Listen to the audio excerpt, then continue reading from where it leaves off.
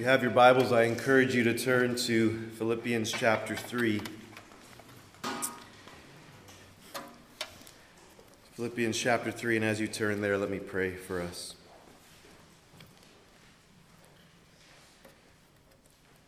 Father, we thank you for the reminder this morning through Lou and Georgianne's testimony that you truly are the God who saves. And I pray, Lord, that as we look at your word now by your Spirit, we would be reminded of that, and that our hearts would be full of delight and joy, that we would, as this passage says, glory in Christ Jesus. And we pray this in his precious name. Amen. I wonder if I asked you, what is the greatest threat to the Church of Jesus Christ? I wonder how you might respond to that question. I think for a lot of Christians, we probably are prone to think that the greatest threat to the church are people who are outright against Jesus Christ, people who are in opposition to the things of Christianity. So, we could probably think of individuals like individual groups like radical Islamic groups who are in the Middle East wreaking havoc upon Christians in those countries. Or we can think of people who are just outright in opposition to God in our culture, secular people who are atheistic in their thinking. They think everything about Christianity is inherently evil. And I think we're prone to think that these people are the greatest threat to the church. Now, when I say greatest threat, I don't mean that there's actually any real threat to the church. We know that Jesus Christ has said he will build his church and the gates of hell will not prevail against it. But that idea comes to our hearts and minds sometimes when we look at our world. And those groups are definitely a threat. But I don't think they're the most common threat. Nor do I think they're the most serious threat to the Church of Jesus Christ.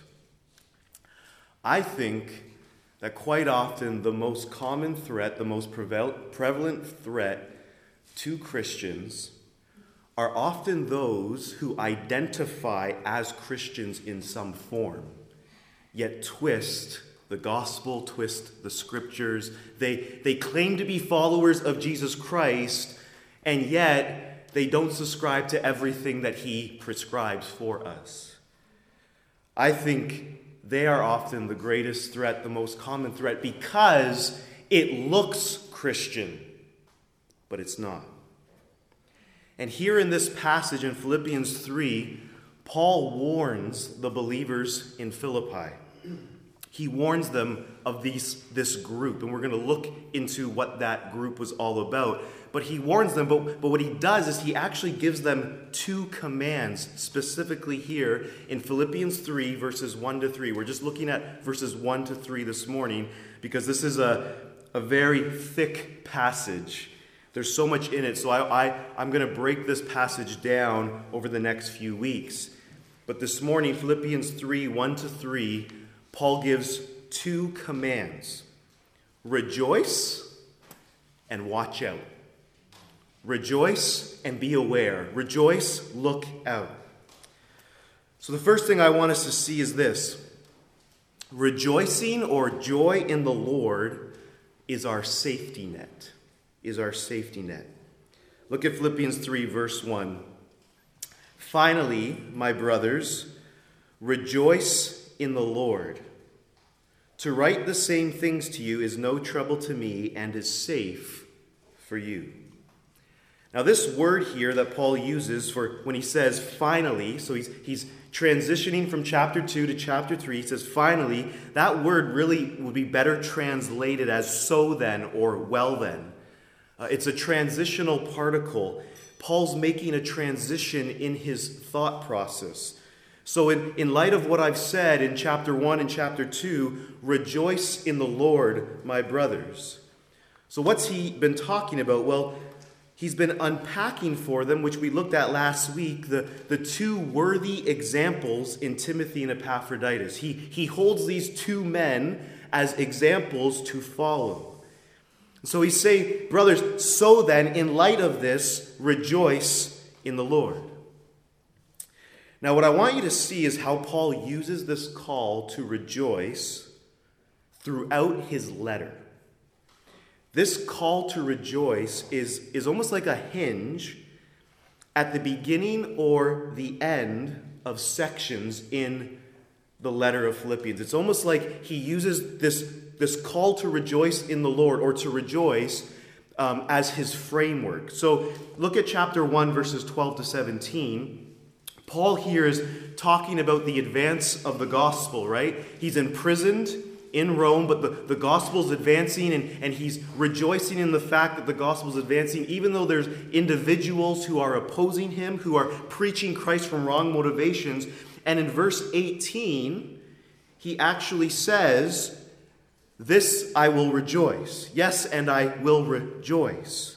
So he ends verses 12 and 17 with this yes, and I will rejoice. And then from verses 19 to 26, he speaks of his own circumstance and how he wants to magnify Christ in his living and dying. There's a transition that takes place from 12 to 17. Verse 18 is that transition. And then verses 19 to 26, he moves on to another subject. And then when you jump down to chapter 2, verse 17 to 18, that is the end of his instruction on what it means to live in a manner worthy of the gospel. And what does he call them to do at the end of chapter 2, verse 17 and 18? He calls them to be glad and rejoice with him. And then he transitions into the examples of Timothy and Epaphroditus. So he's using this as his transition paradigm, so to speak. And then in 3, 1 to 11, he transitions again. He moves from Timothy and Epaphroditus, and now he begins to focus on these false teachers, and specifically his own life as an example. And he begins this transition with this call to rejoice in the Lord. So he's using this theme of joy, this theme of rejoicing, as a framework for his letter. Paul commands them. He doesn't make this an option. He commands them to rejoice. And this is the first time he directly speaks to the object of their rejoicing. Rejoice in the Lord. In the Lord. So Paul doesn't want them simply to be joy-filled. He's also concerned about the object of their rejoicing. Their rejoicing should flow from their delight in Christ. The ultimate reality that should dictate your joy is Jesus Christ. Is this true of your life right now? Would rejoicing in Christ, delighting in Christ, be what defines your life right now? The grounds for our joy aren't based in circumstances, but in the person and work of Jesus Christ. Brothers and sisters, this is so important because not only is it a command in the Scriptures, but it's also for your safety. It's also for your safety as a Christian that your joy be in Christ. You're probably looking at me like, what are you talking about? How is rejoicing in Christ for my safety? Well, look at the remainder of verse 1. Rejoice in the Lord. To write the same things to you. That is, Paul could be referring here to everything he's written up into the point of this letter. To write the same things to you. He's continually bringing up joy. Or it could be he's referring to the time when he was actually with them in Philippi. And he would have spoken to them about joy. And so he's saying, to write the same things to you is no trouble for me. No trouble to me. It's not a burden for me. But then he says, and is safe for you. Safe for you. So Paul's making this connection that to remind you of these things, specifically rejoicing in the Lord, to have your joy in Christ, it's safe for you. Why is it safe? Why is it safe for them, for Paul to remind them to rejoice in Christ? Here's my answer. Paul knows that the greatest weapon, The greatest defense against sin and opposition is satisfying joy in Jesus Christ. Your greatest defense against sin in your life is joy in Jesus Christ. Paul understands the power of joy in the Christian life. As one commentator put it, joy in the Lord is a bulwark against all manner of dangers.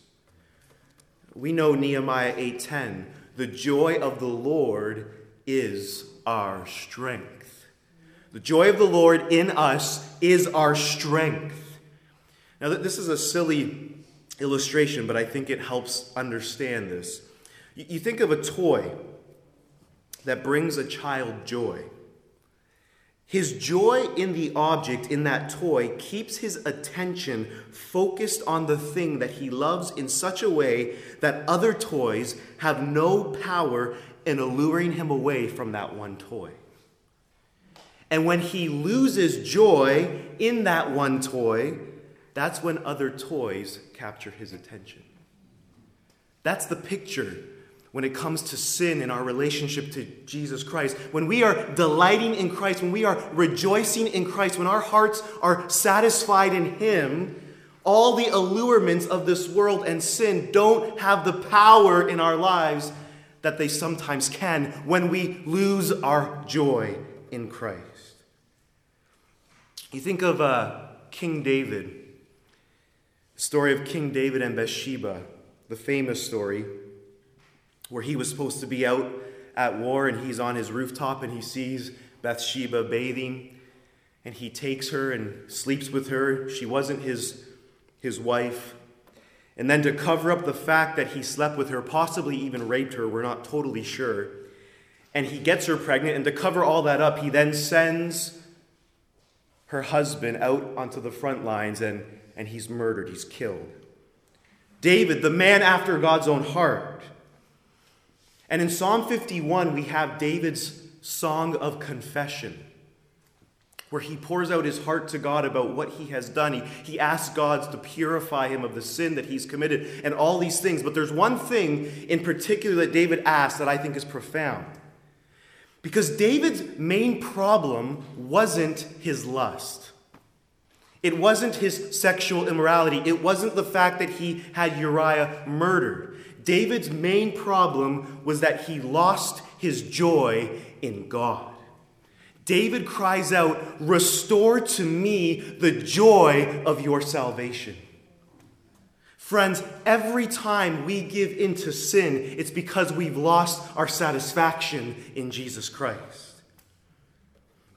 Matthew Henry says, "The joy of the Lord will arm us against the assaults of our spiritual enemies and put our mouths out of the taste for those pleasures with which the tempter baits his hooks." This is why Paul can say it's safe for them to remind them of rejoicing in Christ. The safest place to be in your Christian life is to have a heart full of rejoicing in Christ. You're vulnerable to sin when we lose our joy in Christ. So we see here that joy in the Lord is a safety net. It's a defense. And we're called to find our joy in Christ daily. Secondly, Paul calls us to watch out for wolves. Watch out for wolves. Look at verse 3, chapter 3, verse 2.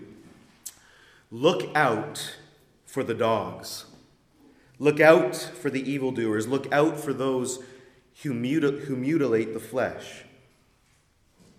Now, from all indication, it would seem that Paul here is referring to the Judaizers.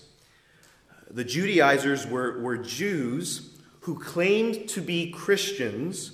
They claimed that Jesus was the Messiah, but they also claimed that in order for a Gentile to become a follower of Jesus, they not only needed to embrace Jesus as the Messiah, but they also needed to become Jewish. They needed to submit to the old covenant under Moses, and specifically that of circumcision. So you can follow Jesus, but in order for you to really be a part of the people of God and to be in the covenant, the new covenant, you also have to be circumcised. And this group the Judaizers were probably the primary group that Paul constantly had to deal with. Wherever Paul goes on his missionary journey, these individuals seem to show up. And you can see by Paul's words that he's not very gracious with this group. Now, we don't know what sparked this statement by Paul. Whether or not the believers in Philippi were specifically dealing with this group at this time, we're not totally sure. But this group always is attempting to destroy Paul's ministry efforts. Now, this verse here is really defined by searing rhetoric, ironic sarcasm when he writes about this group of Judaizers. I mean, the first thing he calls them is dogs. Look out for those dogs. Now, in our culture, we tend to think of dogs as cute and adorable animals. We take them as our house pets. But in the ancient world, people didn't have dogs as house pets. Dogs were like coyote-like scavengers who fed on roadkill, filth, and garbage. Dogs were a vivid image for the Jews of what it meant to be unclean. And so the Jews would often refer to the Gentiles as dogs because they were considered unclean according to Jewish laws. And so for Paul to call these Judaizers dogs, he's going really low. He's messing with them. You're like the unclean pagan Gentile world, you Judaizers who think you are righteous. You're dogs, whereas these Gentiles who have come to faith in Jesus Christ and have not been circumcised, they're clean and pure before God. Second, he calls them evil doers. Now, this group believes themselves to be upholders of righteousness. They're Judaizers. They claim to be workers of the law. Law workers. And Paul's saying, rather than being workers of the law, you're actually evil workers. And I want you to see this. Paul doesn't see this group as misguided or ignorant. He sees them as evil workers. Why? Because they've twisted the gospel. They've added to the gospel. Yes, Jesus Christ died for your sins, but you also need to be circumcised in order to have your sins truly forgiven. They've undermined the gospel, and Paul will not have any of it. This is why Paul doesn't hold back in referring to them as workers of evil. In Galatians chapter 1, 8-9, the Judaizers show up again, and what Paul writes is startling. He says this, "But even if we or an angel from heaven should preach to you a gospel contrary to the one we preach to you, let him be accursed. As we have said before, so now I say again, if anyone is preaching to you a gospel contrary to the one you received, let him be accursed." Paul does not have grace for people who intentionally take the gospel of Jesus Christ, that he died for our sins, rose from the dead, and twist it. He has no grace for people who intentionally twist the gospel to deceive people and lead them astray. Thirdly, he calls them those who mutilate the flesh. Who mutilate the flesh. Now, of course, Paul is sarcastically mocking their practice of circumcision. Now, hear this. Paul's not condemning circumcision. Paul was circumcised. He was circumcised on the 8th day. What he's condemning is their confidence in their circumcision, their boasting in their circumcision, and demanding that Gentiles should also have to be circumcised in order to be considered a part of the covenant community of God, in order to be considered right with God. See, their greatest source of pride was circumcision, because they think it identifies them as the people of God, that they have God's favor because they were simply circumcised. And Paul's saying, because of that, it's nothing more than self-mutilation. Now, Paul describes this group but his goal is to warn the Christians in Philippi. Look out. Look out for this group. They will come into your ranks and they will try to deceive you. They will try to demand you to do things that would undermine the gospel that saved you. Now, we don't have Judaizers living today who are trying to get into our churches, but the same spirit is still at work today, even in the church. There are people who take God's word, they take his gospel, they either take from it or they add to it. They twist the scriptures in order to relate to the culture. And so, friends, we have the same lookout for us today as well. We need to be on the lookout. We need to be warned. We need to be aware. We need to know God's word so that we can actually look out for those who would seek to lead God's people astray. So on the one hand, he wants to warn them, but on the other hand, he wants to remind these believers in Philippi of who they are. Part of being able to respond to false teachers is knowing who you are in Christ Jesus.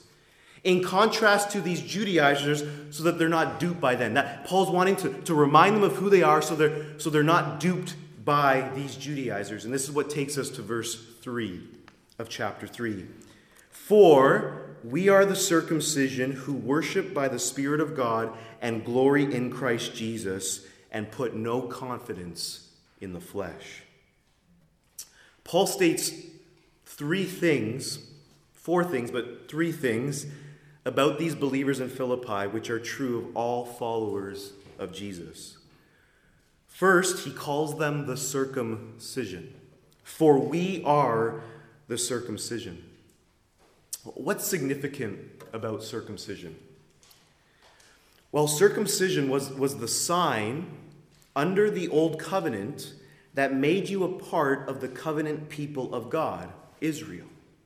So a child who was born in Israel would be circumcised on the 8th day, and it would be the identity marker that would declare to them that he is a part of the covenant community.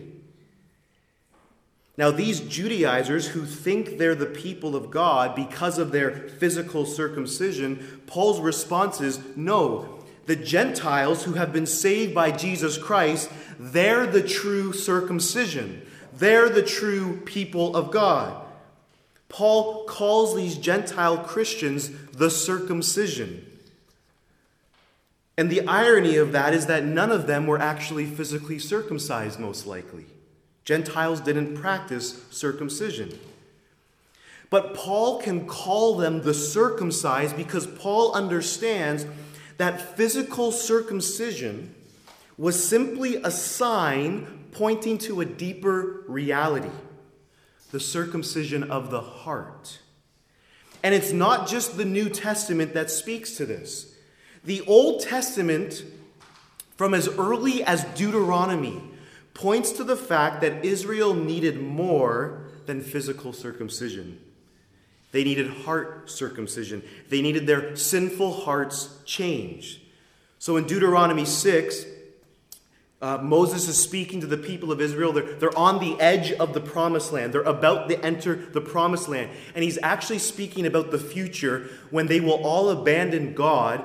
And because of that, God's going to judge his people. He's going to scatter them across the nations.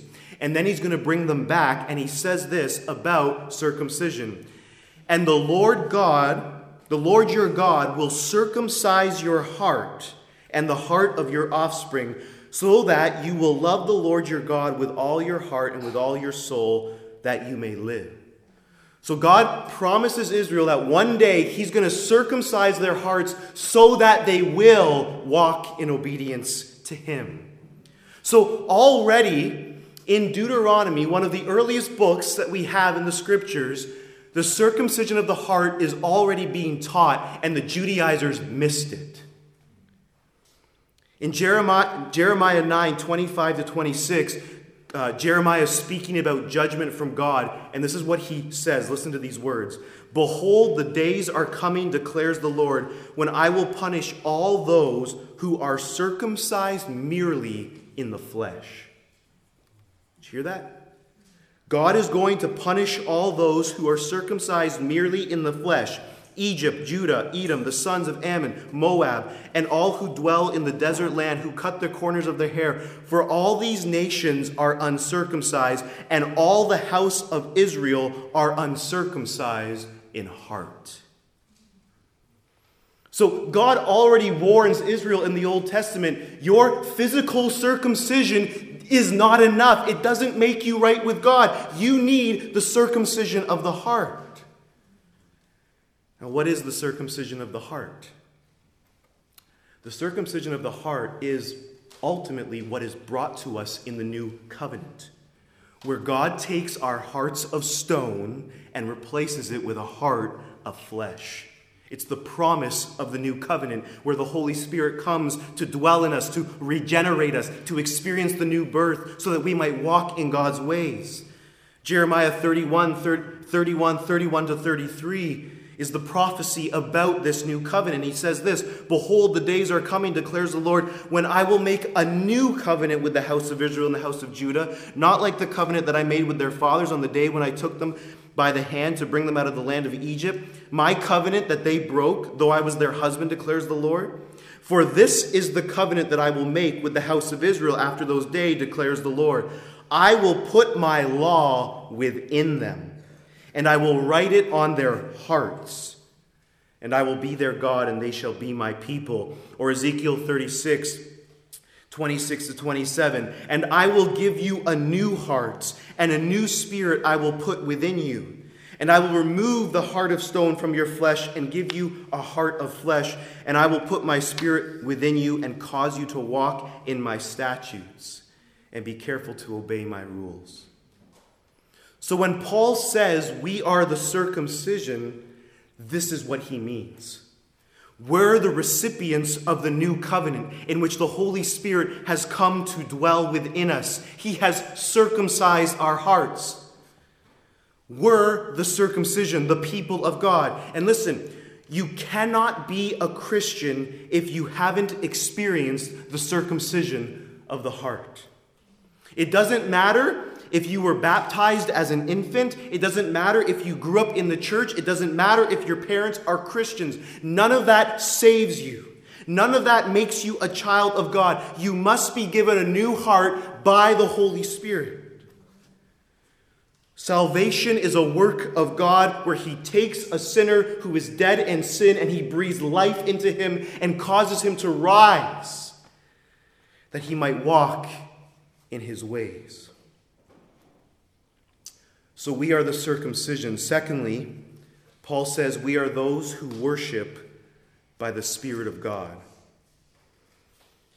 So here Paul speaks to what we do as the circumcised and the means by which we do it. We are those who worship. We are those who worship. That's what we do. And the means by the Spirit of God. Now this word worship, it doesn't merely mean singing. Paul's using a broad word that for the Christian encapsulates all of life under the category of worship. Worship is a life that is oriented towards bringing glory to Jesus Christ in all things. It's adoring, praising, delighting, treasuring. It is complete devotion to Jesus Christ. And this worship that Paul speaks of here, that is to define the people of God, can only happen by the Spirit of God at work in us. All true worship of God can only happen by this power of the Spirit working in our hearts to worship him in a manner that is worthy of him. All worship, true worship, comes by the power of God's Spirit. Which means that you can participate in all forms of worship and never actually worship. You can come here on a Sunday morning and sing, confess your sins, listen to God's word, and never actually worship. because worship can only be done by those who have the Spirit of God dwelling within them. Now, Paul is saying that these Judaizers, they think they're the true worshipers of God, but they got it wrong. They haven't experienced the circumcision of the heart, and therefore they can't be worshipers of God because they don't have the Holy Spirit. But you do, Christian. You're able to worship God because of the Spirit of God dwelling within you. So we're the circumcision. We're those who worship by the Spirit of God. Our lives are to be defined by worship of God. We do not worship self, we worship God. Thirdly, which is tied to worship, we're those who glory in Christ Jesus and put no confidence in the flesh. Because we're those who worship by the Spirit of God, it makes sense that we're also those who glory in Christ Jesus. Because what is the role of the Holy Spirit? The Holy Spirit's primary task is to draw people's attention to the glory and wonder of Jesus Christ. And Paul's saying what it means to be the circumcised, to be the people of God, is that we glory in Jesus Christ. Literally, he's saying we boast in Jesus Christ. He is our glory. He is our pride. This is what it fundamentally means to be a Christian. Our lives are consumed with glorying in Christ Jesus. Christ is the divine obsession of our lives. He's the obsession of every son or daughter who worship by the Spirit of God. Which means, if you want to know whether or not you're actually a Christian, you simply need to ask yourself this: do you truly glory in Jesus Christ? Do you boast in Jesus Christ? Is your life consumed with Jesus Christ? Is your heart all enthralled with Jesus Christ?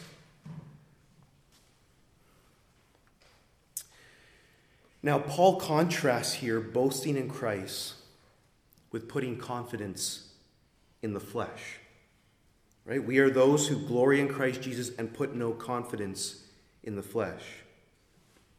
In other words, Paul's saying that if you're putting confidence in the flesh, you're not glorying in Christ Jesus. But if you're glorying in Christ Jesus, you're not putting confidence in the flesh. But we need to ask simply this: what does Paul mean by putting confidence in the flesh? Well, when Paul uses the word flesh, he's not referring to our bodies. He's not saying your body's bad. No, he's not saying you're putting confidence in your body, though some of us can do that sinfully. But Paul uses the word flesh here. Really, he's contrasting two ways of life, two realms, so to speak. There's the realm of the Spirit, the Holy Spirit. There's the realm of living in the Spirit, walking in God's ways, and there's the realm of living in the flesh. Living in the flesh is the way of sinful humanity in this fallen world. And here, in this passage, Paul's contrasting these believers with the Judaizers. We, as Christians, boast in Christ Jesus and put no confidence in the flesh, whereas the Judaizers, they put their confidence in their flesh. That is, ultimately, they put their confidence in self. In self. We boast in Christ, they boast in self.